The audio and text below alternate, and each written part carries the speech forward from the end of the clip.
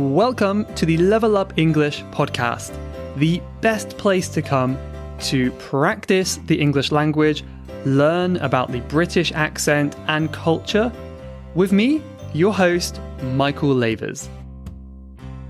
Hello, English learners, and welcome back to the Level Up English podcast. I have a great conversation for you today. It's one that I really enjoyed, and I'm sure you will as well. Today I talked with Gregory Diehl, who has a lot of experience teaching English in countries all around the world, which we touch on briefly in the conversation. And he's also an author, so we talk a lot about his book, which is available now. It's a new book out in 2023, and this is called Our Global Lingua Franca, an educator's guide to spreading English where EFL doesn't work. I listened to the audio version of the book, and it was really enjoyable, very easy to follow, because Gregory has a very clear, easy to follow way of speaking and a nice, clear accent. And although he does say in the episode it's aimed at educators and teachers, I actually think it would be also beneficial for learners as well, which is another reason why we're talking about it today. So in the episode today, we talk about lots of things from the book, such as the failures of the kind of standard schooling system, the standard system of education. We talk about some of the drawbacks and the problems with the way that English is taught these days and Gregory's experience with that. We also talk about some methods of improving your English or improving any language you're learning, really, that kind of goes against this traditional classroom method. And we talk about things such as immersion and a technique that Gregory used to help teach someone to read using the guitar. That's very interesting. And a really, really important thing that I'm excited to share, which is right at the end, so you'll have to listen to the end to hear this part, is about accent and pronunciation, and why a lot of people might be making this mistake with trying to copy someone else's accent. And there's a really, really good quote that I took from the book to talk about compared to singing, which is interesting. So lots to take away from this conversation. I really, really do hope you enjoy it. If you do want to find out more, then the links to the book will be in the description. And obviously we talk about that more later as well. If you have any issues following our conversation with my British and Gregory's American accent, then maybe the transcripts could be helpful for you. Remember, the transcripts are available for Level Up English members, so you can go onto the website in the link on your podcast app, sign up, become a member, and you get access to all of the transcripts, like subtitles, for every episode. If that's interesting for you, tap on that link. Otherwise, let's get into the episode, and I really hope you enjoy this conversation as much as I did. Hello, everyone, and welcome back to the Level Up English podcast. I am very happy to be joined today by Gregory, and we'll be talking today about his book that should be already out by the time this episode comes out. I will have given you a bit of an intro before, Gregory, but perhaps would you like to give your own intro in your own words for those who don't know who you are? Yes. So, hi, I'm Gregory Diehl. I'm an author who writes on many subjects related to business and personal development and education and travel. And a lot of that has culminated in my most recent book, which is a book based on my experience trying to improve English fluency around the world, called Our Global Lingua Franca, an educator's guide to spreading English where EFL doesn't work. So It's really a combination of many types of books. It's not strictly about education, but also about the social and humanitarian effects of helping the world to communicate in the most popular shared language around the world, and why there seems to be this strange situation where, although many, many people want to learn English because they see the obvious benefits, not very many people seem to be very good at actually teaching it. There's a huge disconnect between the effort, the attempt, and the actual results of, well, I define results as at least conversational fluency, if not true fluency, and that seems really hard to do under the current model. Yeah. So I think it seems to me like it would be a really good book for both English learners and teachers, I would imagine. Yes, that has surprised me actually, because since I've printed the book, I've used it as reference material in some of the private lessons and group lessons I've taught. And every student, no matter what country they're in or what level they're at, has told me, you have perfectly captured my frustrations trying to learn English in school. And you're finally explaining all the little things that prevent me from getting better at English. So yeah, it actually has, even learners who are good enough to understand the material have told me they've gained a lot from it. Yeah, so you talk about a lot of the, I guess, the drawbacks in the way English is taught in most schools around the world these days. And I guess why it is such a detailed and good book is because of your experience. You spoke a bit about that in the book, and I know a little bit about it. But could you tell us a bit about your background, like maybe what got you into teaching and some of the coolest or most unusual places you've taught English before? Yeah, sure. Well, I think what makes the book unique and valuable is that I don't have conventional education credentials for the most part. I am TEFL certified, but that's kind of incidental. I don't really credit my teaching competence to that. I never went to university, never got a teaching degree or any degree. I started traveling the world when I was 18, just out of curiosity and passion. And I fell into English teaching because it was a really easy way for a young American native English speaker to make money while he traveled. But I also do have an inherent passion for education and helping people communicate and think better. And so over the first several years of hopping around to whatever countries would hire me, which includes places like Iraq and China and Italy and the Philippines and Ghana, so a fairly wide variety of places, not just localized in one part of the world, I was amazed by how I kept seeing the same obvious mistakes in the way people were approaching teaching English to children, to adults, to whoever. And at first I thought there must be something wrong with me because these guys are the professionals. These guys have all the right training and credentials, and these guys have really impressive schools. And doesn't it sound absurd, the idea that everyone in the world could be doing something wrong? I must be crazy, right? Like, how one guy versus 7 billion. I must be wrong, right? But I kept seeing these things.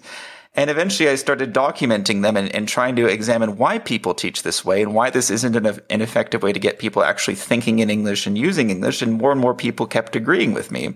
And as I finally started putting the book together and showing it to beta readers, to other English teachers and English learners, more and more people kept saying, you have finally captured what has frustrated me for 10 plus years of me trying to teach or learn English. So I knew I was on to something eventually. And I think that's because I'm coming at it from an outsider's perspective, just as somebody who's very passionate about language, very passionate about explaining important things, very passionate about social development and seeing what makes our world work. So you will find things in here that probably you will not find in any conventional academic text about how to teach English. Okay, great. So it sounds like your love for travel was the thing that sparked everything, sparked you down this path perhaps, and then your curiosity led you further. Would that be correct to say? Yeah, it was a combination of a few kinds of passions and curiosities. One was exploration. One was the spread of useful knowledge, spreading social harmony and function, which is why I'm so passionate about spreading English in particular, because as I explain in the introduction of the book, I think helping more people speak English well is probably one of the most effective things you could do to contribute to social order in the world. It would increase social and economic activities for people all over the world. It would help us all get more of what we want for less effort and decrease confusion around the world. I can't think of a single initiative you could get behind that would accomplish as much good with as little required effort and costs along the way than helping more people speak English. That's a really good point. I feel like a lot of the problems in the world are caused by just a lack of understanding. And, you don't understand another culture and another way of life. And of course, if they did speak English, you'd understand them a lot more. I often feel like between the US and the UK, for example, it doesn't feel that different because we speak a similar, mostly similar language. But I think, in fact, the culture is actually quite different. There's a lot of differences, but we often don't see them just because we speak the same language, which that's my opinion anyway. So, yeah, I feel like that's a really good point for sure. Or even just consider, if you live in a country, a fairly small country that only speaks a localized language, it's only used among a few million people, if even that. Like here, I live in Armenia currently, Eastern Europe. Population is less than 3 million. If you only speak Armenian, you are limited to communicating with just those 3 million people living right next to you. Of course, most of Armenians also speak Russian to some degree because it's Eastern Europe, former Soviet Union, so that's kind of the regional lingua franca here. If you can speak Russian, you can talk to Georgians and Ukrainians and so on and so forth. But if you can speak English, which is what all the intelligent, educated young people strive to do here, you can communicate with the whole world. What if you have, skills that you want to offer in the economy on the market, but you can only communicate those skills in Armenian? You can only participate in economic exchange with other people who also speak Armenian. 3 million people who may or may not be in a position to hire you, to derive value from what you offer. What if people on the other side of the planet who speak English would highly value what you offer? Suddenly, you can offer competitive services on the market, right? That increases your standard of living, and it gives the people who want to contract with you and buy things from you more options to get what they want, right? If everyone could do this to at least some minimally functional degree, I think there'd be a lot more harmony in the world. Yeah, so English is not just about, talking to people from England or from the US. It's about talking to everyone around the world because, as you said, it's that lingua franca, that kind of global language in a sense. Right. Yeah.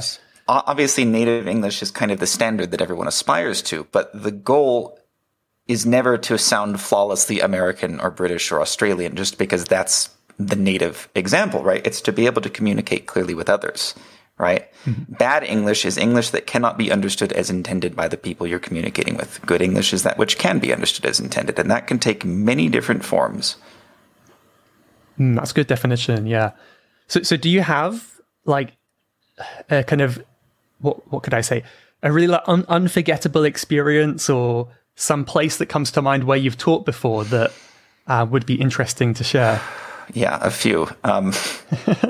So an example of the social effects of learning English, I taught in China for several months, which was honestly one of the worst experiences of my life for a lot of reasons that I could get into, just seeing the cultural and social effects of living in a place like China.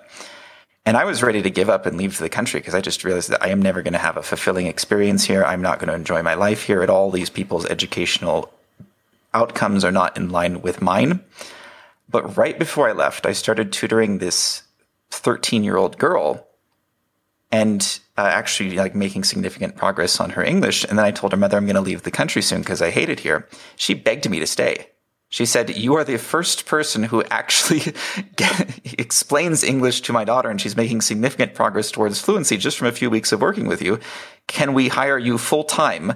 Come live with us and teach our children English because we don't know what else to do. This was a wealthy family. You'd think they'd have plenty of high-class educational options in a nice part of the country. And meeting me was like a godsend for them just because I could actually help impart practical fluency to their children. And they were so desperate for their children to learn English because they wanted to immigrate to America because of all the social restrictions and authoritarian nature of living in China. They didn't want to raise their kids there anymore. And they knew they couldn't get out unless their kids were somewhat fluent in English. So it was rewarding for me to see how much these people valued my educational influence, but also it really dawned on me how important this skill is for people in desperate situations who have no other option. If you live in a less desirable part of the world where you feel like you don't want to raise your kids there because of the lifestyle they'll be exposed to, because of the lack of freedoms they have, what options do you have to change that unless you can communicate with the rest of the world and make plans outside of that? Yeah, that's such a good story. I imagine that felt really good as well when they asked you to stay. You're doing something right. Well, it was a complete reversal where I felt completely unappreciated and worthless trying to work with conventional schools there to suddenly somebody who values me. That's a nice feeling, Yeah. Here in Armenia, I've lived in Armenia now for 4 years, which was a big change. Before this, I was, hopping around the country, digital nomad kind of lifestyle, living out of a suitcase for more than 10 years. Then I bought a house in a rural part of the country in a village here called Kalavan because I'm part Armenian. My grandmother was Armenian. It was easy to get citizenship here, and I like the country. I figured this is a good place to settle down for a while. And I chose this village in particular because they were promoting it as a place where they really want to spread progressive ideals. They want to introduce entrepreneurship. They want to teach their kids English and help modernize and improve the state of the village. And I said, well, that sounds like a really good place for someone like me to go and where I'd be appreciated. And I met with some of the politicians and the village elders, said, I can help teach English to the kids. I can help introduce business principles to the village. And only after I bought the house and moved in here did I realize these people are completely full of excuse my language. In what way? It's all performative. It's like they don't understand the words they're using. Like they understand that these words have a positive image, that they sound really good, that they get good press for the village, but they don't actually understand the value of like improving entrepreneurship, of teaching the kids English to any meaningful degree. They just have a standard English program where they memorize vocabulary words and learn how to say, hello, how are you? I'm fine, thank you, and you. And that's the extent of their English teaching. Mm. And I have tried to meet with the people running the school here, not trying to like take over their whole curriculum or anything, but just saying, I'm a native English speaker. I'm an experienced teacher. It'd be really cool if we could get some kind of conversation group going, get the kids exposed to native English more, get them using it to express more organic thoughts, just really, really basic stuff. If you know anything about foreign language acquisition, for 4 years, they've been saying to me, that's a great idea, Gregory. We should definitely do that sometime. Nothing has happened. And I've now written a book explaining what's wrong with the way these kinds of people approach English. Strangers on the internet pay me a healthy hourly wage to teach them English. And here where I live, where I've been for 4 years, I cannot convince these people that there is value in improving the way they teach English, or even in just talking to a native speaker. Even if I wasn't a teacher, just talking to me to hear how native English is used, to be more exposed to the language would be enormously valuable to people in a situation like this. There's a huge disconnect between what they say and what they actually understand and do. And I suspect that is true in many parts of the world, not just here in Armenia. And that's part of what prevents the spread of better teaching methods. People just do what they think they're supposed to do, and they don't actually check and see if it's effectively teaching them English. It just gets them a passing score in school. And I guess old habits die hard as well. Like if it's something that's been done for a long time in a certain way, people are reluctant to change because it's going to be more work. Traditionalist culture, particularly a post-Soviet country, they have very fixed ways of thinking and doing things, and even now, 30 years after the USSR, it's still so hard for them to adapt and embrace new ways of thinking and doing things. So you've got your work cut out for you there. Yeah, well, I in some other parts of the country, you have to.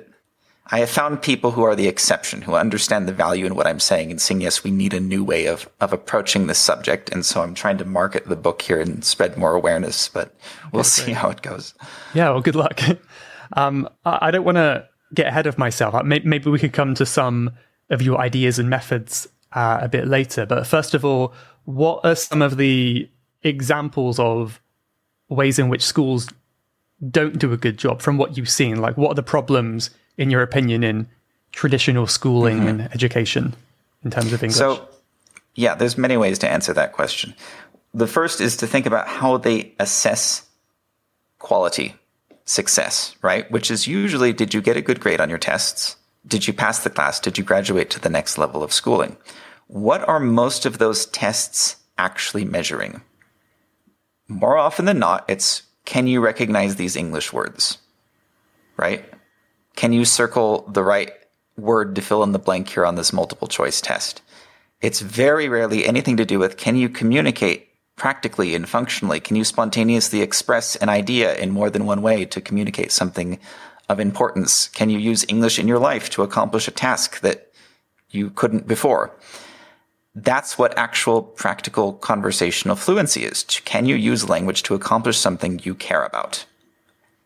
Because that's what provides the incentive to learn new words, to learn new grammatical structures, new way of phrasing things, to communicate with other people who speak the language and can help you accomplish something you value.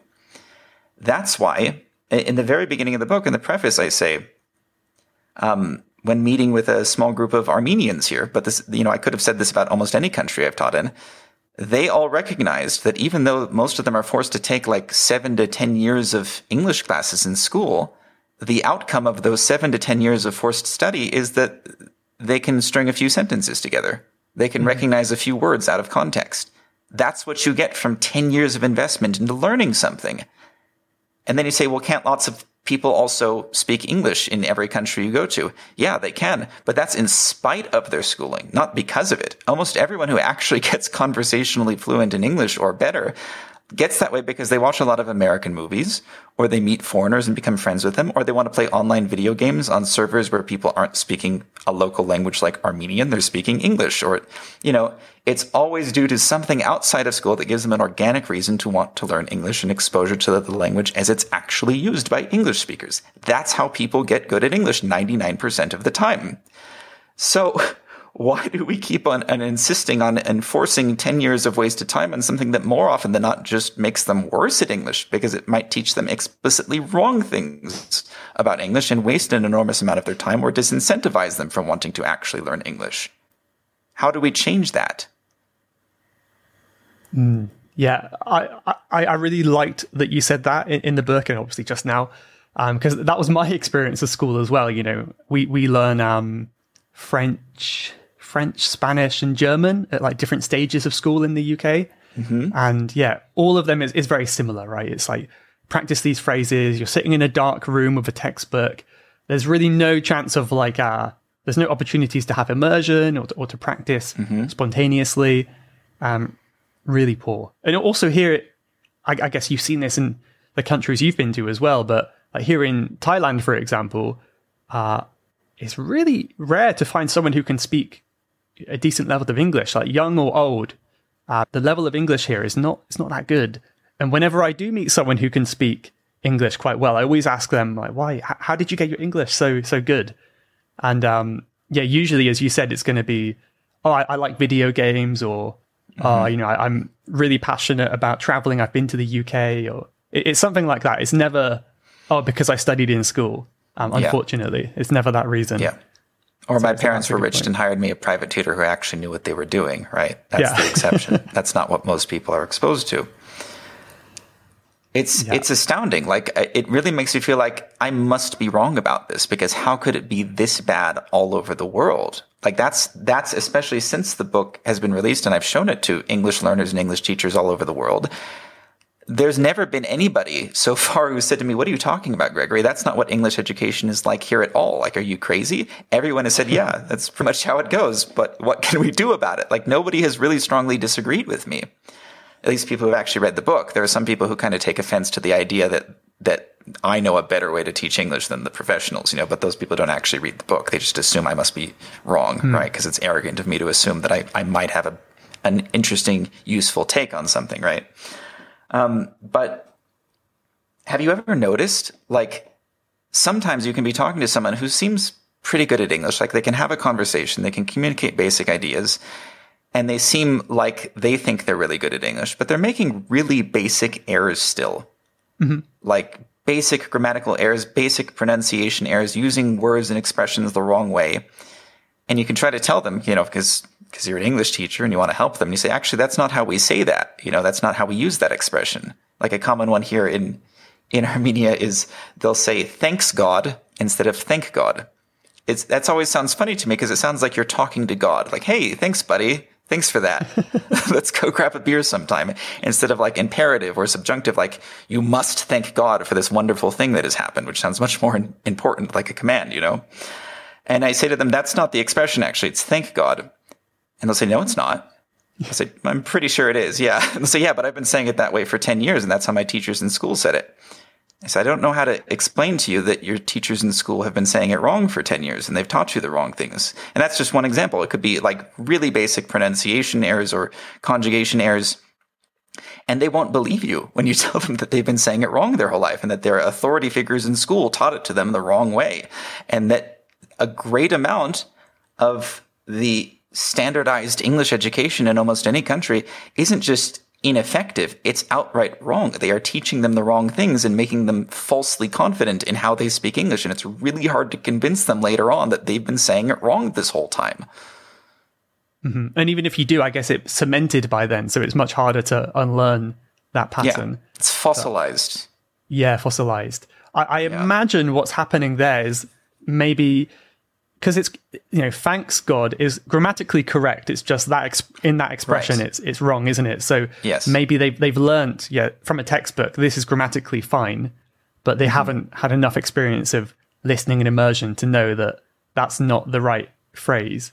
But that's a huge amount of the English errors people make all the time that make them sound foreign or not very good at English. They'll say something that can be argued to be, well, it's grammatically valid. Like, you can put words together in this order. Yeah, but the way you did it just sounds crazy or awkward or really confusing. Why did you use that word here in this context, right? It sounds like you don't know what you're saying. Well, okay, but it's grammatically valid. It's an adjective and a noun and a verb. Okay, but that's not what communication is. I put words together in a grammatically valid way, therefore I'm effectively communicating. It's understanding all the nuances of how you use words in a certain way, in a certain context, and how they'll be interpreted by other people. But of course, they don't teach those things, those pragmatic cultural aspects of communication, right? Mm-hmm. Yeah, I guess it would be something like, you could say long time no see, which sounds a bit weird in English, but that's the natural way, but it's not, generally grammatically correct, that structure, but this expression is an exception, I guess. But if you were to say, long time without seeing you, also that could be grammatically correct, but that sounds very weird, doesn't it? Because it's not the expression we use. But there's so much of effective communication in any language, but particularly English, that can really only be learned through cultural immersion, practical immersion. Like an example I give in the book is I was teaching terms related to driving a car to someone who was already pretty good at English, steering wheel and brakes and gas and turn signals and so forth. And I said, okay, and then you step on the accelerator. She looked really confused. And I said, oh, sorry, I didn't explain accelerator is another term for the gas pedal. It makes the car accelerate. It makes it speed up. And then she said, okay, and then I step on the decelerator. And I said, oh, actually, no, we don't use that word for the brake. She looked really confused. Why not? The gas makes the car accelerate, right? Speed up. The brake makes the car decelerate, slow down, right? And I said, yes, technically you're correct, but for some reason nobody calls the brake the decelerator. Do they in the UK? I don't know. In America, they definitely don't. No, I don't think so. Yeah. And I don't know how to explain to her that would just sound really weird to an American to call the step on the decelerator. But the accelerator sounds okay. It sounds normal. I don't know why. I don't know how to explain. It's just a weird cultural thing that there's no way you could derive that ahead of time because it seems like it makes sense that you could use both of those terms or neither of them.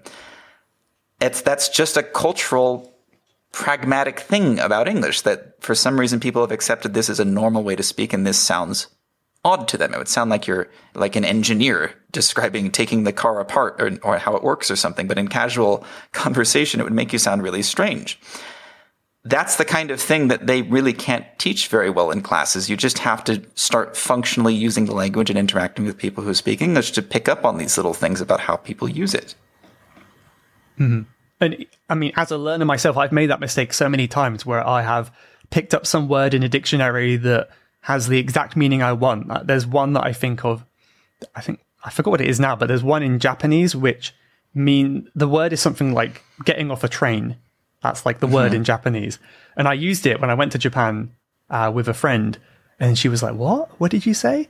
And apparently like it is technically correct, but no one says that. It's just not a natural way. So I guess that's the importance of learning from context, learning through immersion. And not That's how I am in words. Armenian still. My Armenian is still fairly basic. And so I'll say something that to me pretty clearly communicates the idea I'm trying to get across. And people kind of chuckle. And I said, why are you laughing? What did I say wrong? Like, that's not how we say that. Why not? I don't know. It's just not how we say that. We use this word here instead. Okay, if you say so. Like, I don't know. I can't argue with you, it would be super arrogant of me as an Armenian learner to say, well, no, you're wrong. This is the correct way to say it, right? Like, you're the ones using, I'm adapting to your standard. I don't get to arbitrarily decide this is the correct way to say it, right? Yeah. But I guess it should be made clear, we don't want to make people feel scared about saying these wrong things. So, even if you do say the wrong one or someone does say decelerator, first of all, it can sound quite kind of endearing. It's kind of nice to hear these things. Like what I heard one recently, they didn't know the word for toes, so they called them foot fingers, which is very cute and perfectly understandable. They say that in I know Spanish. what they mean. Yeah. Oh, do they? Is that the Dedo de Spanish term? pie, fingers of the foot, roughly. Oh, that's so funny. Yeah. Yeah. So yeah, maybe they spoke Spanish. So yeah, I think it's important to make these mistakes, isn't it? Because then you can get corrected and learn rather than being afraid to make them at all. But I wanted to ask you then about some. Actually, what I wanted to ask you was about immersion. So we mentioned that word immersion a lot, and that's come up on the podcast before as well. But do you have any ideas on how students can get immersion, especially if you're not in the country like you are now? Well, so this is one of those really strange teaching conventions that I don't understand. And it's not limited to just English, because in the 4 years I've been in Armenia, I've tried to hire like 5 different Armenian teachers, each time explaining to them the way that I know I will best learn Armenian. Because obviously if I know how to teach English well, I have a pretty good idea of how I will learn languages best too, even if I don't speak Armenian that well. Like the principle's the same, right, in any language. And I try to explain to them, I really just need you to like speak a lot of Armenian with me and help explain certain grammatical things I don't understand or clarify words that I don't know when I hear them. And they all say, oh yeah, that makes perfect sense. And then they never do it. They speak only in English with me when trying to teach me Armenian. And they say, well, just memorize these words. And I can't figure out why it's so hard to get Armenian teachers to speak Armenian with me when teaching me. It's like they're self-conscious about how they use the language or something. And then the same thing happens in the English classes here, whether from a native or a non-native English teacher. I'm not saying like non-native English teachers can't be very good teachers. I'm saying it's very strange that they will speak Armenian when teaching English and English when teaching Armenian. Wouldn't it be best for in general to use the language you're teaching as much as possible to the extent that it will be understood? That if you're teaching English, speak 90% of the time in English. If you're teaching Armenian, speak 90% of the time in Armenian. And the other 10% is when you actually need to help clarify something they don't understand and that they don't have enough command of the language to understand. So if you need to translate a word from English into Armenian, then yeah, do that. If you need to explain a complex grammatical function that they're not getting and compare it to something in the Armenian language, then yeah, okay, then use Armenian.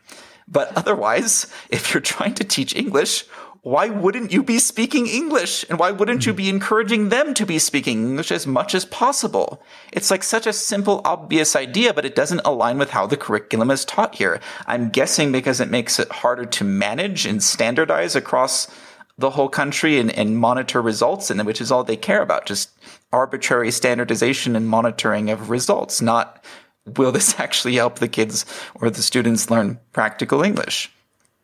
Okay, yeah. I guess it's also, it feels better if partly in your native language, because then you can kind of end the lesson and you can say, okay, I've learned these words and everything else I understood. Like I got the lesson 100%. But if the lesson was in the language you're learning, then there's probably going to be some bits that you're not going to follow so easily, and you're going to end the class feeling a bit like uncertain about some areas. So I imagine, I mean, that's my feeling anyway. When I listen to a lesson that also uses English, I end up feeling like happier about it, but also I feel like I haven't learned as much. So it's a mixed you can always clarify, like, use the language you're learning to the extent possible, and then clarify, here's exactly what I meant when I said this, just in case you're confused, especially while they're still at the beginner level, right? And they don't have very much English to use. But by the time they're intermediate speakers, and certainly advanced speakers, you can be speaking almost entirely in English. And then when they say, wait, I didn't understand what you meant by that word. Wait, that was a really long, complicated sentence. Then you slow down, you explain it in a simpler way. And if necessary, you can still translate. The approach I almost always use now, especially if I'm teaching a language that I myself, teaching two speakers of a language that I myself don't speak very well, like the Armenian language, I speak English entirely as the native English teacher, and I usually have a non-native teaching assistant, like somebody from here in Armenia who learned English as a non-native speaker and is now fluent, who also speaks fluent Armenian. And so I'm speaking English the whole time, explaining things the best that I know how in English. And when the assistant teacher sees, oh, the students aren't quite getting what you're saying, or they have some cultural expectations that don't match what you're trying to describe. I remember being confused by this thing when I was learning English as an Armenian speaker. Let me explain to them in terms they will understand better. That's the best approach I found. Two teachers working together, preferably one native English speaker and one non-native who learned it as a foreign language. Then you kind of get the best of both worlds. That's what I was going to say too. You stole my expression, best of both worlds. Yeah.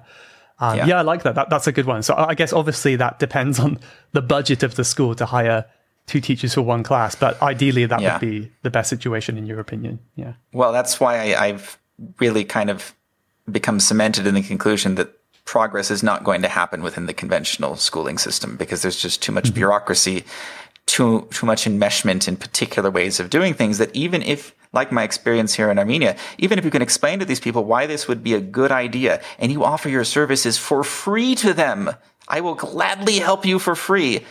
They do not have the bandwidth or the methodology capable of accommodating any kind of radical change. That's why I now work entirely independently, because it's just impossible for me to try to communicate and collaborate with these people who think they know what they're doing and refuse to open their mind to any other possibility. Very similar to me. That was my motivation for teaching myself and teaching online as well. Is I had a terrible experience at school in languages, and I didn't want anything to do with that. But I imagine probably most listeners to this podcast will already be quite familiar with this because they have obviously sought out the podcast on their own, and they're taking learning into their own hands a bit more.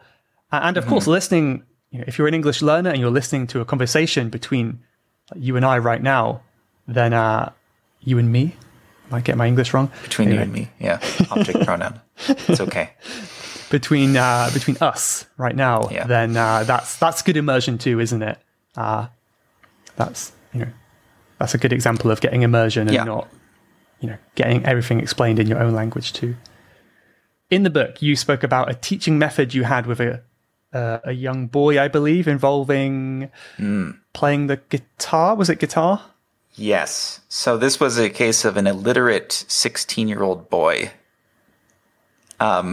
Which is not a situation I'd ever encountered before. So I'm kind of operating outside my comfort zone. But it was a challenge I wanted to experiment with. The parents are the kind of people who grow up in a rural environment. They never sent any of their 10 or so kids to school. They just never saw a purpose to, because that's just the way these people think and live in some places, which we can say is like child abuse and awful and horrible and neglectful, but that's just what they do. But I came to know this 16-year-old boy. He seemed bright, curious, outgoing. He liked learning new things with his hands, like watching construction workers work on a house and like experimenting with how to use tools and stuff. So I really wanted to see, and I don't know all the science behind at what age it's still possible to learn to read. Like I'm sure there's a lot of research that goes into this that say, it has to be done before they're 10 years old or something. I don't know. But I just wanted to see, can I motivate him to want to learn to read? Can I express to him that it would be useful and desirable and entertaining for him to learn this new skill that his entire life, he obviously knows that reading exists because most of the people around him can read, right? It's not like a totally destitute place where nobody can read. He was the exception in this case, right? And that's probably why he could still live not being able to read, because there are always people around him who can read if it becomes necessary to read, to tell him what something says. And I didn't know, and I, could barely even speak his native language. So it was kind of a challenge. How can I communicate with this boy and try to convince him it's a good idea to learn to read? I'm a musician. I used to be a music teacher too. I used to teach things like guitar lessons. He was very interested when he saw me playing the guitar. I'm like, okay, let's see if I can work with this. I've got his interest. I've got his attention here. I show him how to play a few chords and strum a rhythm and so forth. Basic things that he can just copy by seeing what I do and imitating what I do with my hands, right?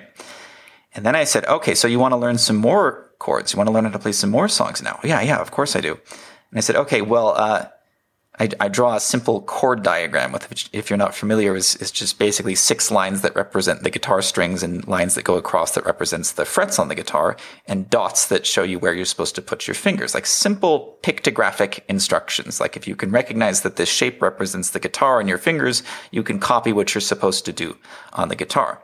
I am sure this boy had never done anything like this before in his life. But as soon as I explained the relationship, I showed him, look, remember that chord I taught you, C major? This is what it looks like when I write it down. Do you see how this looks like your hand? And he gets it. Like, okay, well, what about this chord that I've never shown you before? Can you play D now? It takes him, several minutes of experimenting and trying, and he eventually gets it. He sees, okay, I can arrange my fingers like I see the instructions shown on this crude little pictographic diagram, right? And so to me, that was like the beginning of translating written instructions to mental concepts with real world application, which is what reading is. Right? Reading an alphabet, that's what you're doing. It's just a lot more permutations of how letters get turned into words and instructions. And so I used that as the basis to show him, look, this is a useful skill to have. If you can represent how written instructions translate to real actions and concepts, you can do more things. Right? Because otherwise I would have to show you directly how to play every single song you would ever want to play on the guitar. But if you can read these pictographic instructions, you can do this by yourself mostly. And then eventually that turned into, can you read the letters A through G that we use to name the notes on the guitar? He couldn't do that initially when we started because they were just random symbols to him. Like he knew the English language existed, of course, but I started using, look, if we say A, this is the note I mean. If I say B, this is the note I mean. And that's just 7 letters that we use. But eventually that turned into, now can you write your name? Can you see how if you use these letters, it creates the sound that you associate with your name? Right? Like just one step at a time, just seeing what are his limits, what will he stay engaged in.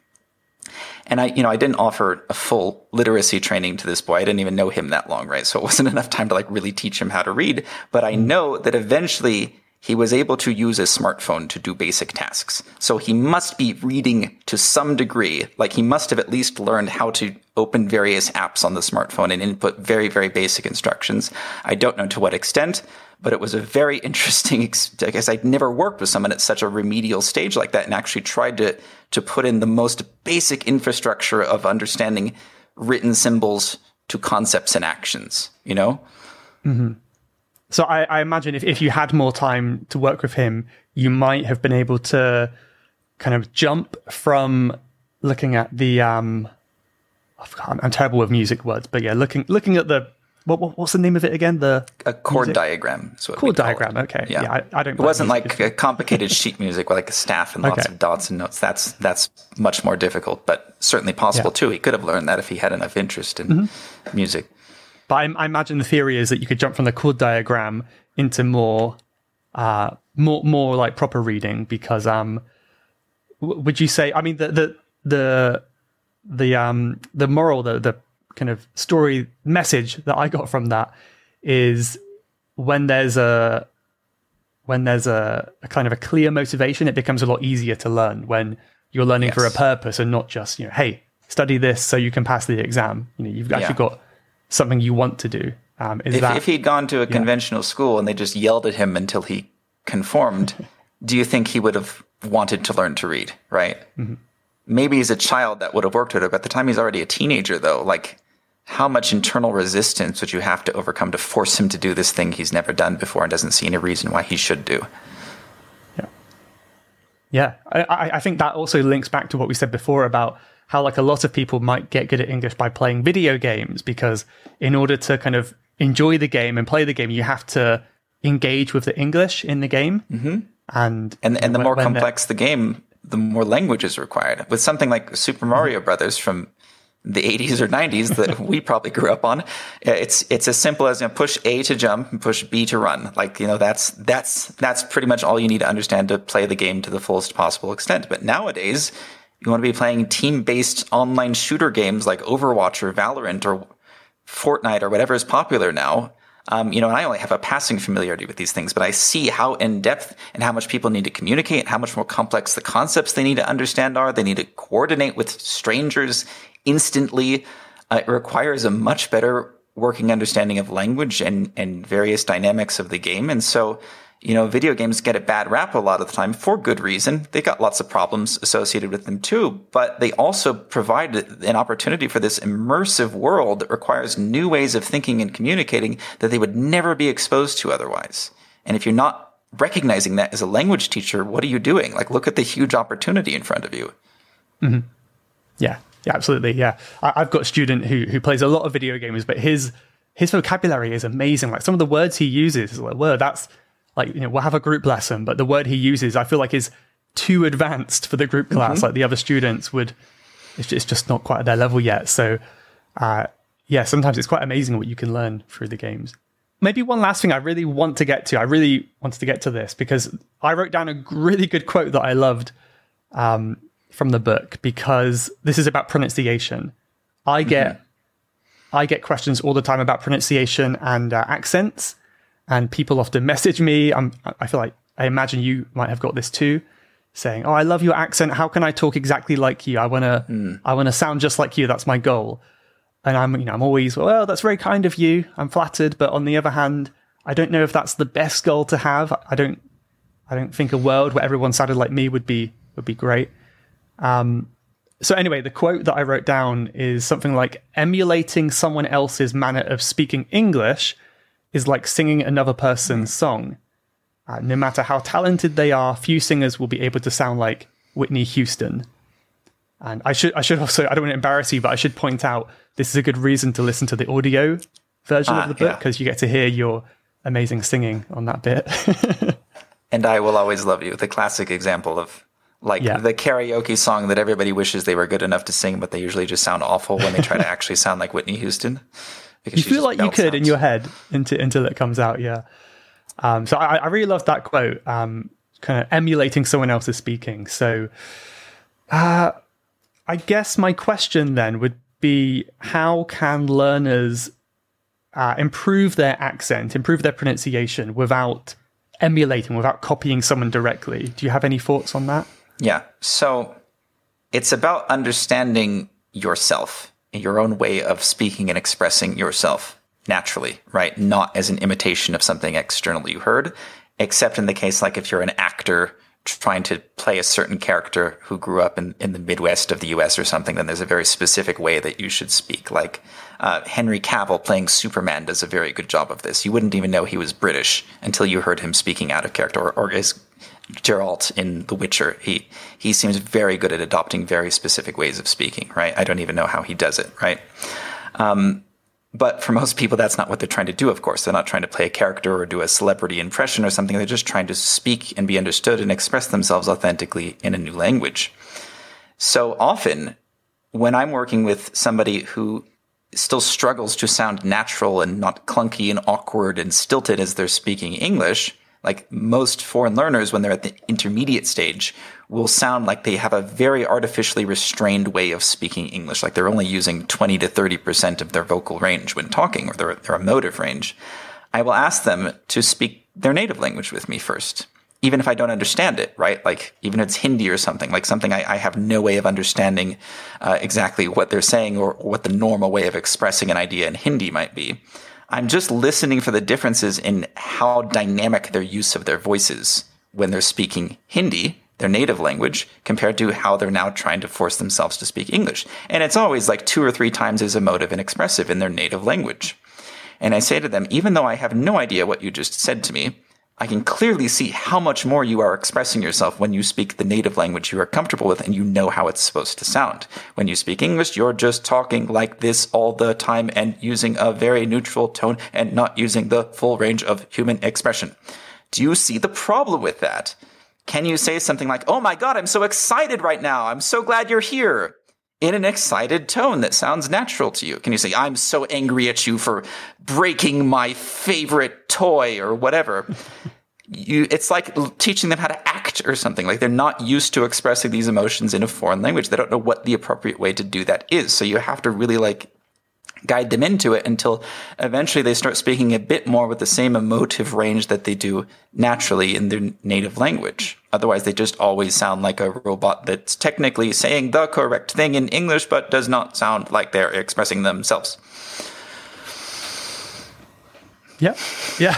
I mean, I've seen. I feel like I see it a lot on Instagram with people who kind of speak like that. I don't want to kind of throw shade at anyone or criticize anyone, but yeah, I feel like I often see people who it's quite clear they've put a lot of effort into their accent and pronunciation, and they sound quite British or whatever accent they go on. They sound like fairly good, but it just doesn't sound quite natural. It sounds forced.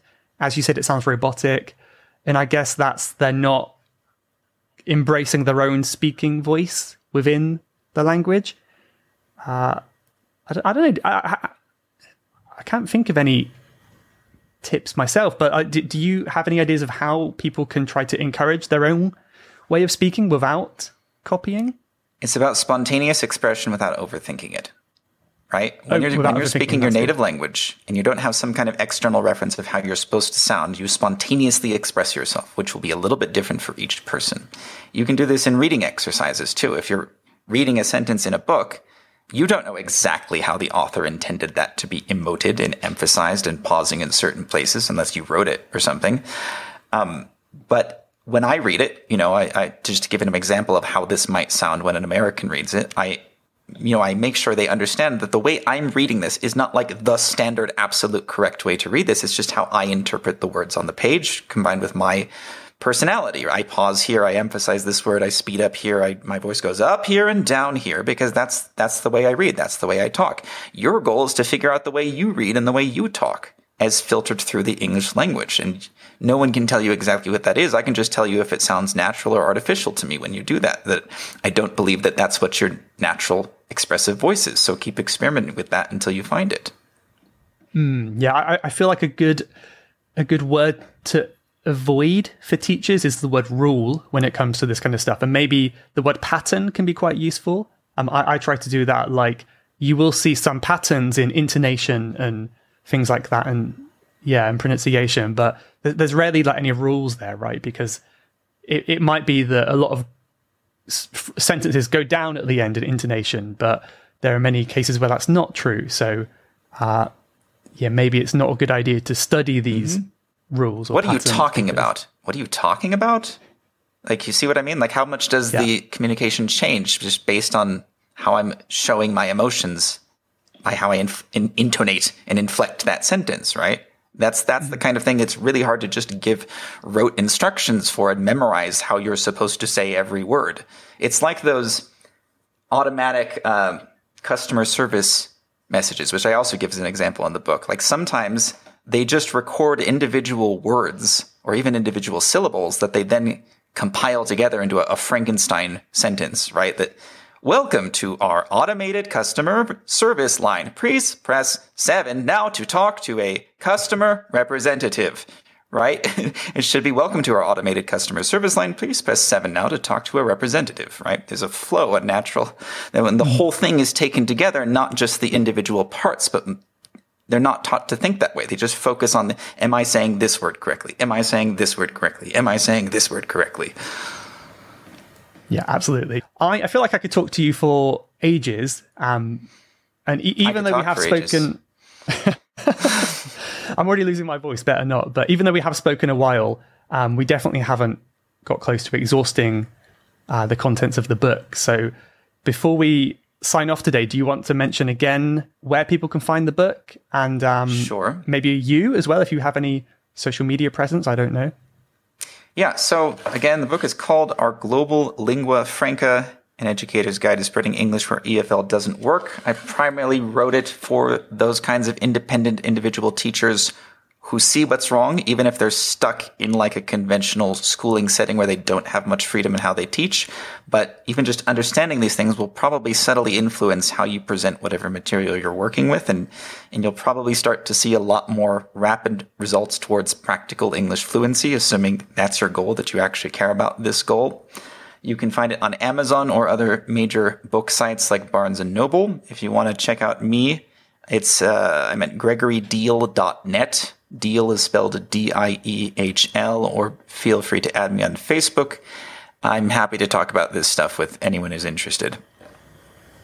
Amazing. And I will link everything up to make it easy and clickable.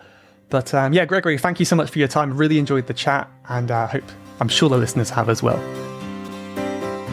You have been listening to the Level Up English podcast.